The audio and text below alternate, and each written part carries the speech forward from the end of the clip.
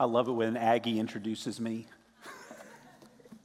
Well, I have to give my disclaimer. I don't do voices. And so I am so sorry. And if you have voice requests over the next couple of weeks, please, okay, I know we said don't bother Pastor Wayne, but send your voice requests to Wayne and he'll double up on the voices over the next couple of weeks. Well, before coronavirus hit, we installed new toilets in our house. Now, our toilets had been were 22 years old. They had lived a good life. And so it was time for us to get new toilets. So Jana and I go to Home Depot, and we find the biggest, baddest toilets that we could possibly find. It said on the box that you could flush a bucket of golf balls in our toilet. So we buy these two toilets, we bring them back home, and now it comes time to install the toilets. I could have watched YouTube videos. I could have called some of you, but water scares me. And there's leaks and point of no return, those types of things. And so I said, I'm going to hire a professional to install my toilets. So I want to introduce you to two words that we're going to talk about today, which is going to be authority and power. And let me use toilets to introduce authority and power. Authority is the legal right to act, and power is the capability or the strength to act. So I call a plumber, and I've got to decide, am I going to let this stranger come into my house, rip out my old toilets, and put new toilets in? Now, hypothetically, let's say I show up at your door. Don't let me in to fix your toilets, but just hypothetically, I show up, I'm dressed like a plumber, you look and I have tools that look like tools that a plumber would have. I might even have a pickup truck out front that says George's Plumbing. But you have to make the decision, am I going to let George into my house to fix my toilets? That's authority. Are you going to let me in to actually do it? Let's just say, hypothetically, you let me into your house to actually fix your toilets. Well, then the second question is, can I actually do it? That's what power is. I might look like a plumber. I might be able to pull it off, but unless I can actually do what I'm saying that I can do, I am not really the person that you want fixing your toilets. So authority, legal right to act, power, the ability to actually pull it off. Now, here's what I'll tell you. If you find a good plumber, if you find a good electrician, if you find a good painter, what happens is two things. Number one is that's the only person you call. Anytime you've got a plumbing problem, you're going to call that plumber. Anytime you got an electrical problem, you're going to call that electrician. And then here becomes the second thing is that you tell everybody else about your plumber. Oh, you got a problem? Let me give you the name of my plumber, because that plumber has the authority and has the power, and you're telling other people, hey, this person's really good at fixing things. Since Genesis chapter 3, Scripture has been telling us that there's going to be somebody who's going to come and fix the mess that we're in. That person's called the Messiah. So since Genesis chapter 3, someday a Messiah is going to come, and that person is going to deal with the fallen world and all the mess that we find ourselves in, and that person is going to make things right. Someday the Messiah is going to rid the world of disease and suffering. Someday the Messiah is going to come and deal with all of the injustices that we see in this world. Someday, the Messiah is going to come and take Satan and his demons and stick them exactly where they need to be. Someday, this Messiah is going to come and is going to free us from the bondage of sin. Someday, this Messiah is going to come and bring salvation in the absolute fullest sense of the word. I had a toilet problem, and I needed a plumber to fix my toilets. I can't fix myself. I need a Messiah. And this society, trust me, we can't fix what we need to fix in this society. We, collectively, we need a Messiah. Here's your big idea for the morning. If you don't remember anything else for the rest of the time, this is what I want you to remember, that Jesus has the authority and Jesus has the power to fix things. We're going to be in Luke chapter 4. So Matthew, Mark, Luke, third book in your New Testament. Luke, the author, he is a physician, but he is also writing this gospel to non-Jews. So you're going to see throughout the book, and you'll even see it in our passage today, is that he doesn't assume that you've ever been to Israel. And so he's going to give you clues of where these different cities are. And he doesn't assume that you've ever been in a Jewish worship service. And so he is going to give some indications that this is how Jews worshiped. In Luke chapter 1 is the genealogy and the background story of Jesus. In Luke chapter 2, that's the Christmas story. You know it. This is what you've grown up with the Christmas story. In Luke chapter 3 is about John the Baptist as a forerunner of Christ. And in Luke chapter 4 is the start of Jesus' earthly ministry. It starts with the temptation of Christ in the wilderness, and then it brings us to where we're going to be today, starting in the second part of Luke chapter 4. So Luke chapter 4, verses 14 and 15. It says, "Then Jesus returned to Galilee in the power of the Spirit." There's our word. Remember, our two words today are going to be authority and power. You're going to see those throughout. "And news about him spread throughout the entire vicinity. He was teaching in their synagogues and being praised by everybody." What you're going to see in our passage today is that we're going to talk about the region of Galilee, and we're going to talk about two cities. And when Jesus showed up to fix things, how did these two cities respond? Galilee.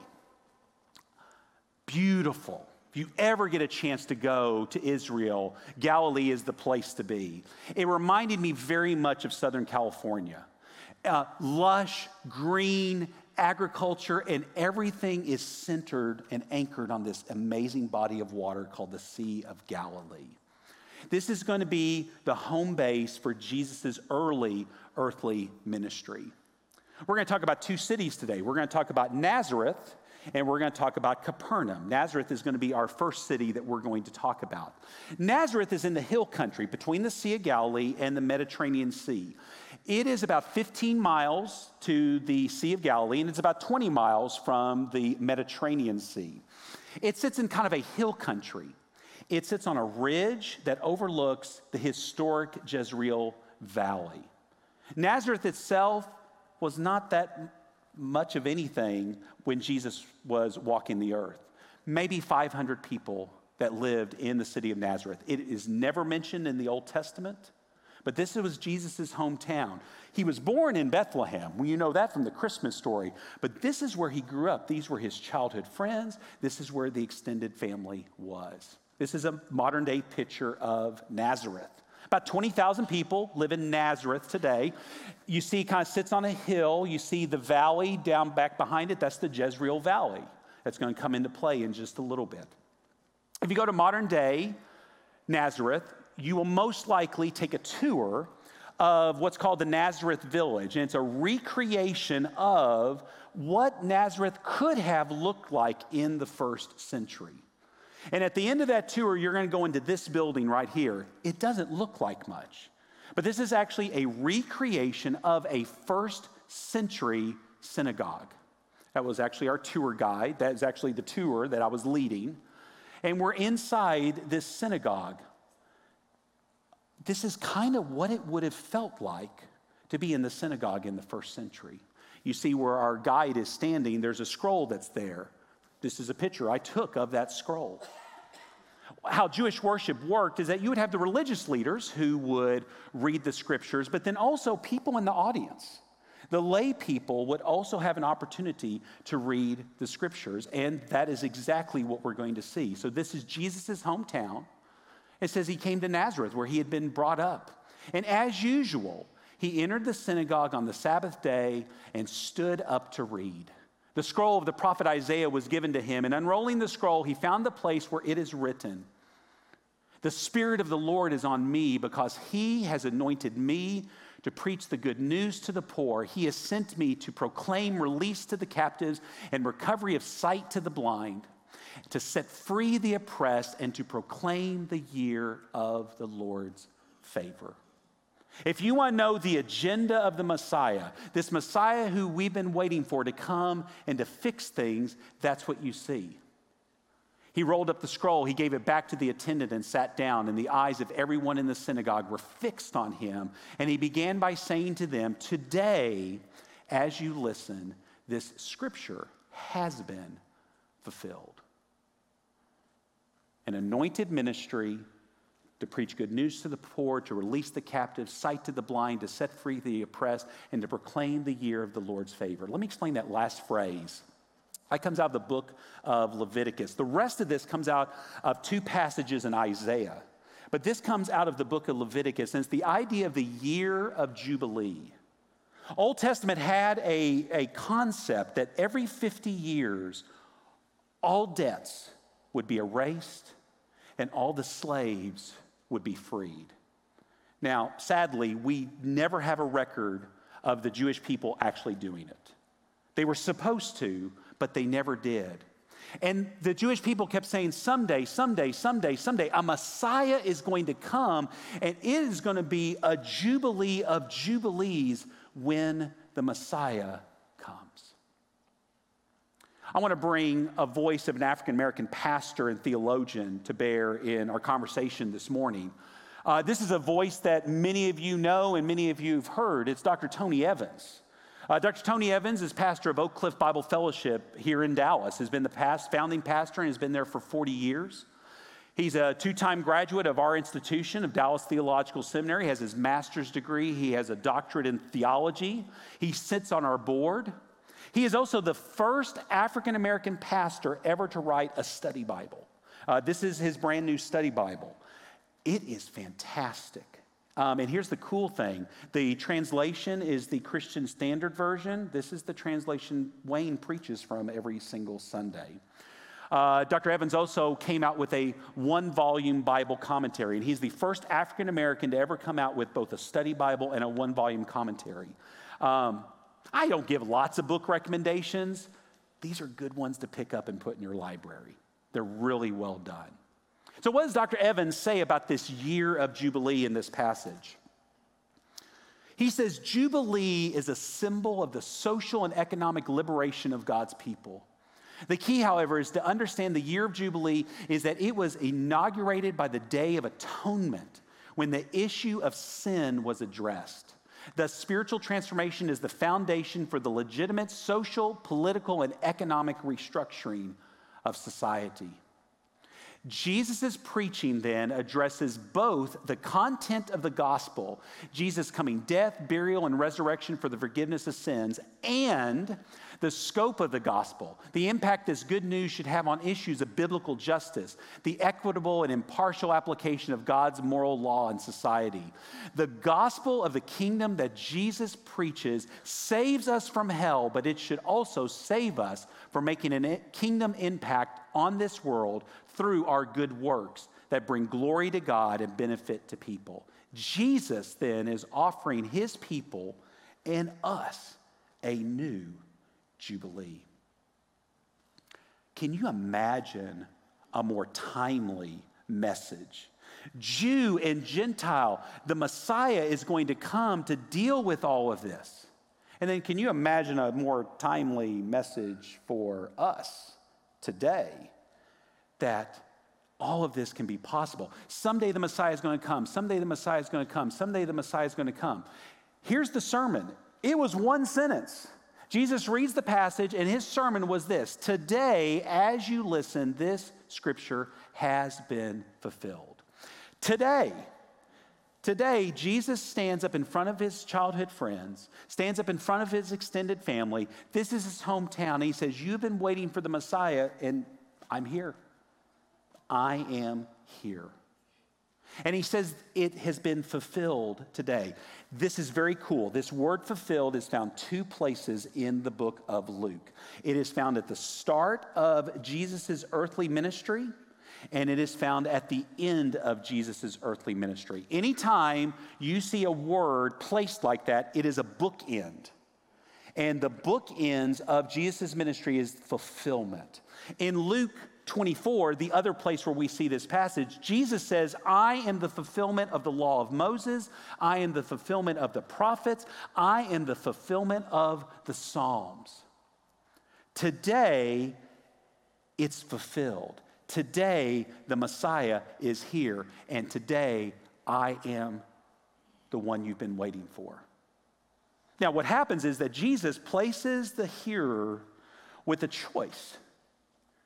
Are we really thinking that Jesus is this Messiah? Or is Jesus loony?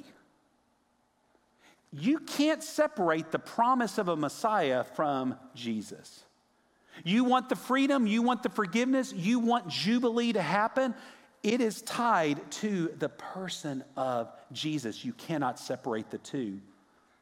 And that was what was placed before the hearers today with this one sentence. So what happens in the message? Well, he preaches the message, and then you're going to see in verses 22 and follow kind of the commentary of what happens next. But let me just summarize it for you. They look at Jesus and they say, man, that guy, man, he can preach. He is a good preacher, but we don't buy it. Isn't this Joseph's son? Jesus, why don't you do some of the miracles that we've heard you do in some of these other places? And Jesus basically gives them a history lesson. And he talks about two prophets. He talks about Elijah and talks about Elisha. Now remember, I just told you, Nazareth sits on a ridge that overlooks the Jezreel Valley. This is the region where Elijah and Elisha did their ministry several hundred years earlier in the Old Testament. And Elijah and Elisha were probably the two most powerful prophets. When they came to this region and they preached, the Jews rejected them. And the only people that really responded were a couple of Gentiles. And we get to see a preview of what's going to happen in Jesus' own ministry. His hometown. These are his childhood friends. These are his extended family. And the message of grace is offered to them and they reject it. And we're going to see that Jesus is going to be rejected by the Jewish officials as well. See, when grace is offered and you reject grace, there are dire consequences. It says in the passage that they were so mad. The childhood friends of Jesus, his extended family, the people he grew up with were so mad that they went out of town and they were going to throw Jesus off of this cliff right outside of the city of Nazareth. Grace, a message of grace, and you're so ticked off you want to kill the person who is offering grace? That's exactly what happened. And Jesus walks through the crowd and leaves. So that's Nazareth. That's one city. We're going to continue on, and it's going to say in the passage that Jesus left Nazareth and went down to Capernaum. Now, when we look at maps, we would say, oh, no, Jesus went up to Capernaum. But in Jewish context, down meant you go down in like sea level feet. So Nazareth sits about 1,300 feet above sea level. Again, it sits on a ridge overlooking a valley. Capernaum is 700 feet below sea level. So it's going to talk about Jesus going down to Capernaum. This is a picture of Capernaum. And I kind of joke, it's kind of like Disneyland. It was really cool to go visit this place. You're going to see this thing that looks like a little spaceship.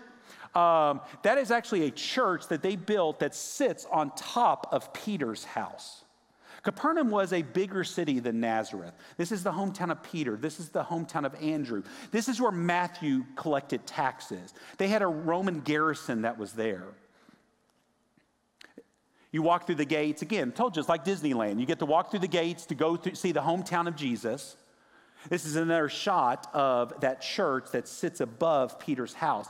You go to the church and the floor is glass. And you actually get to look down into Peter's house. So you're looking one direction, you see Peter's house. You literally turn around and you see this beautiful synagogue that is there. Now, this synagogue dates back to the 3rd century. This was not the synagogue that Jesus preached in, but it literally sits on top of the 1st century synagogue where Jesus taught. Now, remember, I showed you just a picture of the Nazareth synagogue. It was much smaller. There was only 500 people in that town. This is a much larger synagogue, and it's still beautifully preserved. So again, kind of gives you a picture in your head as you read the passage. So then Jesus, went down in just below sea level to Capernaum, a town in Galilee, and was teaching them on the Sabbath. And they were astonished at his teaching because his message had authority. Remember, our two words are authority and power. We're going to see those words play throughout.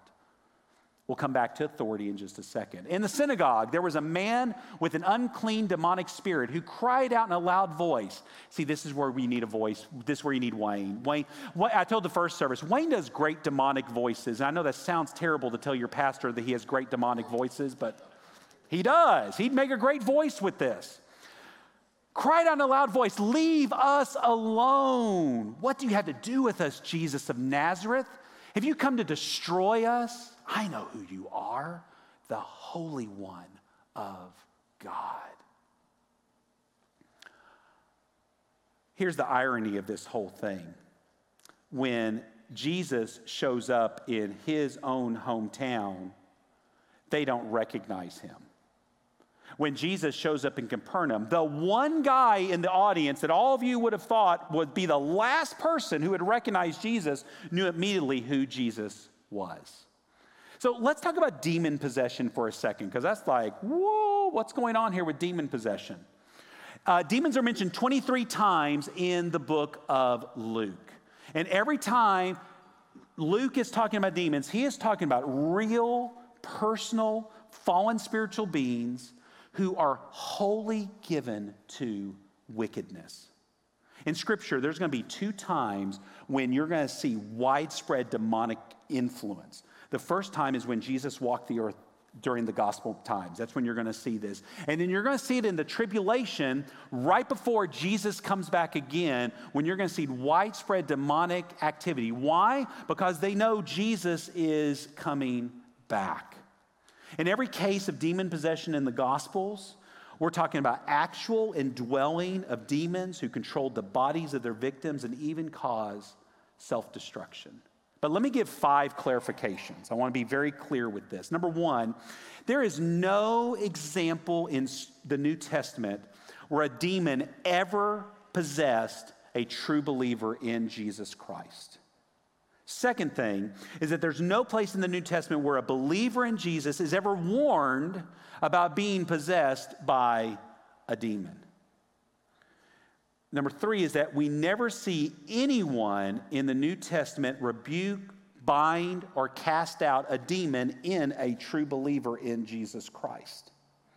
Number 4 is that Jesus and the apostles, they are the only ones in the New Testament who cast out demons, and in every single instance, it's always an unbeliever who they are casting the demon out of. And number 5, every single time when you see Jesus casting out a demon, it is instantaneous. There's no debate, there's no magic formula, there's no deep struggle. Jesus shows up on the scene, he says, "Get out of here," and the demon leaves every single time.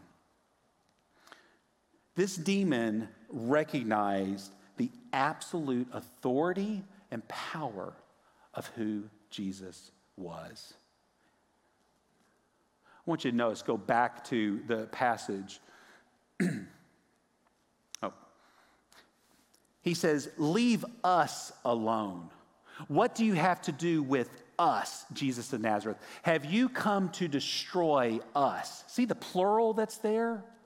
This demon and every other demon recognizes the authority and power of Jesus, and also this demon and every other demon knows where their true fate lies. See, I've read the end of the book, and I know that Satan and the Antichrist and the false prophets and all the demons are destined for the lake of fire. And what happens is Jesus shows up, and this demon is scared to death because he knows that the one who has true authority and the one that has true power is here, and he is ready to do business. But Jesus rebuked him and said, "Be silent, come out of him." And throwing him down before them, the demon came out of him without hurting him at all. Be silent. Why is Jesus telling this demon to be silent? Well, there's two reasons why. Number one, let's just be real truthful. The place is freaking out right now. Imagine we're here in service and all of a sudden a demon starts speaking in service. Whoa, what's going on here? Jesus, who has righteous authority and righteous power, takes control of the room. Be quiet. But here's the second reason, is that, remember, since Genesis chapter 3, a Messiah is going to come someday, a Messiah is going to come someday, a Messiah is going to come someday. And there have been a lot of so-called Messiahs, but they were always political leaders and always military leaders. And Jesus says, I'm not about politics and military conquest. I'm about something even bigger than that. I've got much bigger fish to fry because I am talking at a cosmic level. I'm not merely talking politics. I'm not merely talking military takeover. I am a Messiah that's going to set right the foundations of the world. So be silent and come out of him. I want you to notice it says throwing him down before them, the demon came out without hurting him at all. Luke is always concerned. Luke is a physician, and he's always concerned in every story of, hey, is the person all right? And Luke says, yeah, the guy was okay. But notice that the demon throws this guy down to the ground. Here's my 1-minute rabbit trail. Satan wants to hurt you. Satan's going to tell you that he has your best interest at heart. Satan could give a rip about you. He just wants to use you, and as soon as he is done using you, he will always cast you aside. Satan wants to hurt you, and Satan wants to hurt those you love. And he will use you to hurt other people. But when he's done with you, he will always cast you aside.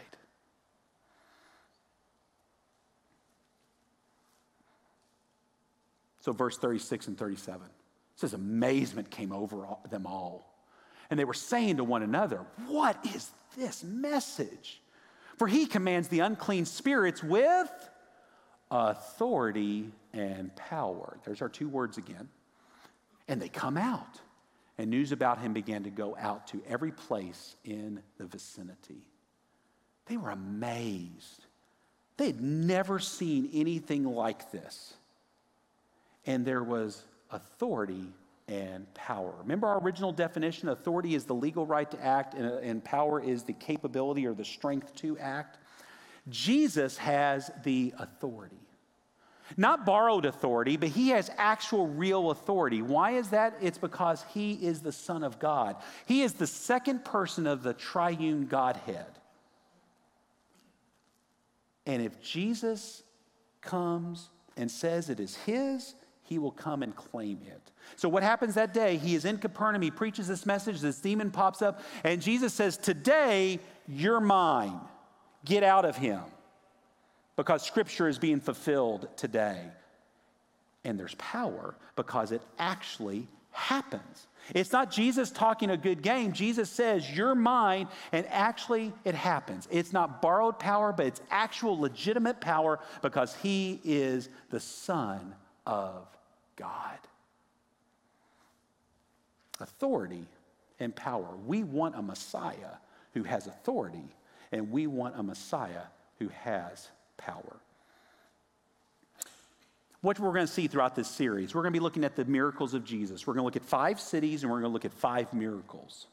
And in each one of these, you're going to see the agenda of the Messiah. So again, if Jesus really can heal the sick, if Jesus really can restore the sight of the blind, if Jesus really can make the mute speak, if Jesus really can free captives and those who are oppressed, if Jesus truly can raise the dead, if the message of Easter is true and that Jesus can actually take Satan's best shot, die, be buried, and 3 days later be raised from the grave, if Jesus can do all of that, trust me, Jesus can take care of your sin problem. Trust me, Jesus can release you from the grip of Satan. Colossians 1:13 and 14. He, this is God the Father has rescued us from the dominion of darkness and transferred us into the kingdom of the Son he loves. In him we have redemption and the forgiveness of sins. So let's talk about application. It's a tale of two cities. Nazareth. What happens in Nazareth? The long-awaited Messiah comes. This is his childhood friends. This is his extended family. And they don't buy it. And they reject the gospel of grace. They reject the chance to be a part of the mission of Jesus. So the application we learn from Nazareth is, join the mission and change the world. Jesus invites you, just like he invited the people who were in Nazareth that day to, I'm here to bring about real, legitimate change. Please come and change the world with me, because I have authority and I have power. Now, with those two words in your head of authority and power, let's look at the Great Commission. So at the end of Jesus' ministry in Matthew 28, Jesus came near and said to them, to the disciples, all authority, same word, all authority has been given to me in heaven and on earth. Go therefore and make disciples of all nations, baptizing them in the name of the Father and of the Son and of the Holy Spirit, teaching them to observe everything I've commanded you. And remember, I am with you always to the end of the age. Luke, in the book of Acts, gives just a little bit different version of the same commissioning of what happens at the end of Jesus' earthly ministry. And Jesus says this, but you will receive power. There's our word again, authority and power. You will receive power when the Holy Spirit has come on you, and you will be my witnesses in Jerusalem and in all Judea and Samaria and to the ends of the earth. So see, the application of Nazareth is this, that Jesus has the authority, and guess what? Jesus has given you the power. Through the Holy Spirit living within you, you have the power that Jesus had to go and change the world. The application for Capernaum is just a little slightly different. So in Nazareth, Jesus of Nazareth shows up in Nazareth, and his family and friends reject him. Jesus shows up in Capernaum, and the one person who you thought wouldn't be paying attention absolutely is paying attention. And the demon leaves. Remember I said earlier in my 1-minute rabbit trail, though, is that Satan does not have your best interest at heart. See, this demon was saying he was the one that had the authority, and he was the one that had the power on this individual. And so my application for you with Capernaum is, don't believe Satan's lie. See, Satan wants you to believe that he has your best interests at heart. But trust me, Satan does not have your best interest at heart. He wants to keep you captive in your addictions. He wants to keep you a prisoner in your anger. He wants to keep you blind to biblical truth. He wants to destroy your marriage. He wants to destroy your friends. He wants to destroy everything you hold precious in your life. Satan wants to puff you up with pride. Satan wants you to become envious of others. And Satan wants you to be consumed with greed. And trust me, Satan does not want you to join in the mission of Jesus. Satan's a liar. Jesus tells us that in John 8:44. See, the devil was a murderer from the beginning. He doesn't stand in the truth because there is no truth in him. When he tells a lie, he speaks from his own nature because he is a liar and the father of lies. When we were singing right before the message, we sang "A Mighty Fortress is Our God." Oh, such a great hymn. Martin Luther, the hymn of the Reformation. That hymn was written in the 1520s during a pandemic in Europe. Sounds kind of familiar, doesn't it? And what he does, he takes Psalm 46 and he inserts Christ as the fulfillment of Psalm 46. But then also in that great hymn, he also names our foe. So you have it in your worship bulletin. I want you to look again at the end of the third stanza. The end of the third stanza says this: the prince of darkness grim, we tremble not for him. His rage we can endure, for lo, his doom is sure. One little word shall fail him. I've always wondered, what's that one little word? If I knew just the formula of that one little word, gosh, that would make life a whole lot easier. Well, here's the cool thing. Martin Luther actually tells us what that one little word is. In a letter, so the song was written in 1520s. A letter written in 1541, Martin Luther writes about the attacks that he was under. And I want to read that portion of that letter to you. He says, for all such books written against me, this is Martin Luther talking, even if there were as many as thousands of them written every day and night, they're very easily refuted by the single word, devil, you lie. Just as I sing so proudly and boldly in those words of my hymn, one little word shall fail them. What's the one little word? Liar. Satan, you're a liar. I don't believe anything that you tell me. Satan wants you to believe that he has the authority and he has the power. He doesn't have the authority. He doesn't have the power. Jesus has the authority and Jesus has the power. Don't miss the mission. Jesus wants you to join the mission. And don't believe the lies. Satan does not have your best interest at heart. Let's pray. Oh, Jesus, may we not miss what you are doing in our midst. We have nothing to fear because you, Jesus, have the authority and you have the power. You have the authority and power to transform our lives, the authority and power to transform society. May we not miss the mission that you have for us to bring good news to others. Also, may we not believe the lies of Satan. Satan has no authority or power in our lives. Satan has no authority or power in this place. Jesus, may your kingdom come. Jesus, may your will be done on earth as it is in heaven. And we pray these things in the authority of your name and in the power of your Holy Spirit. Amen.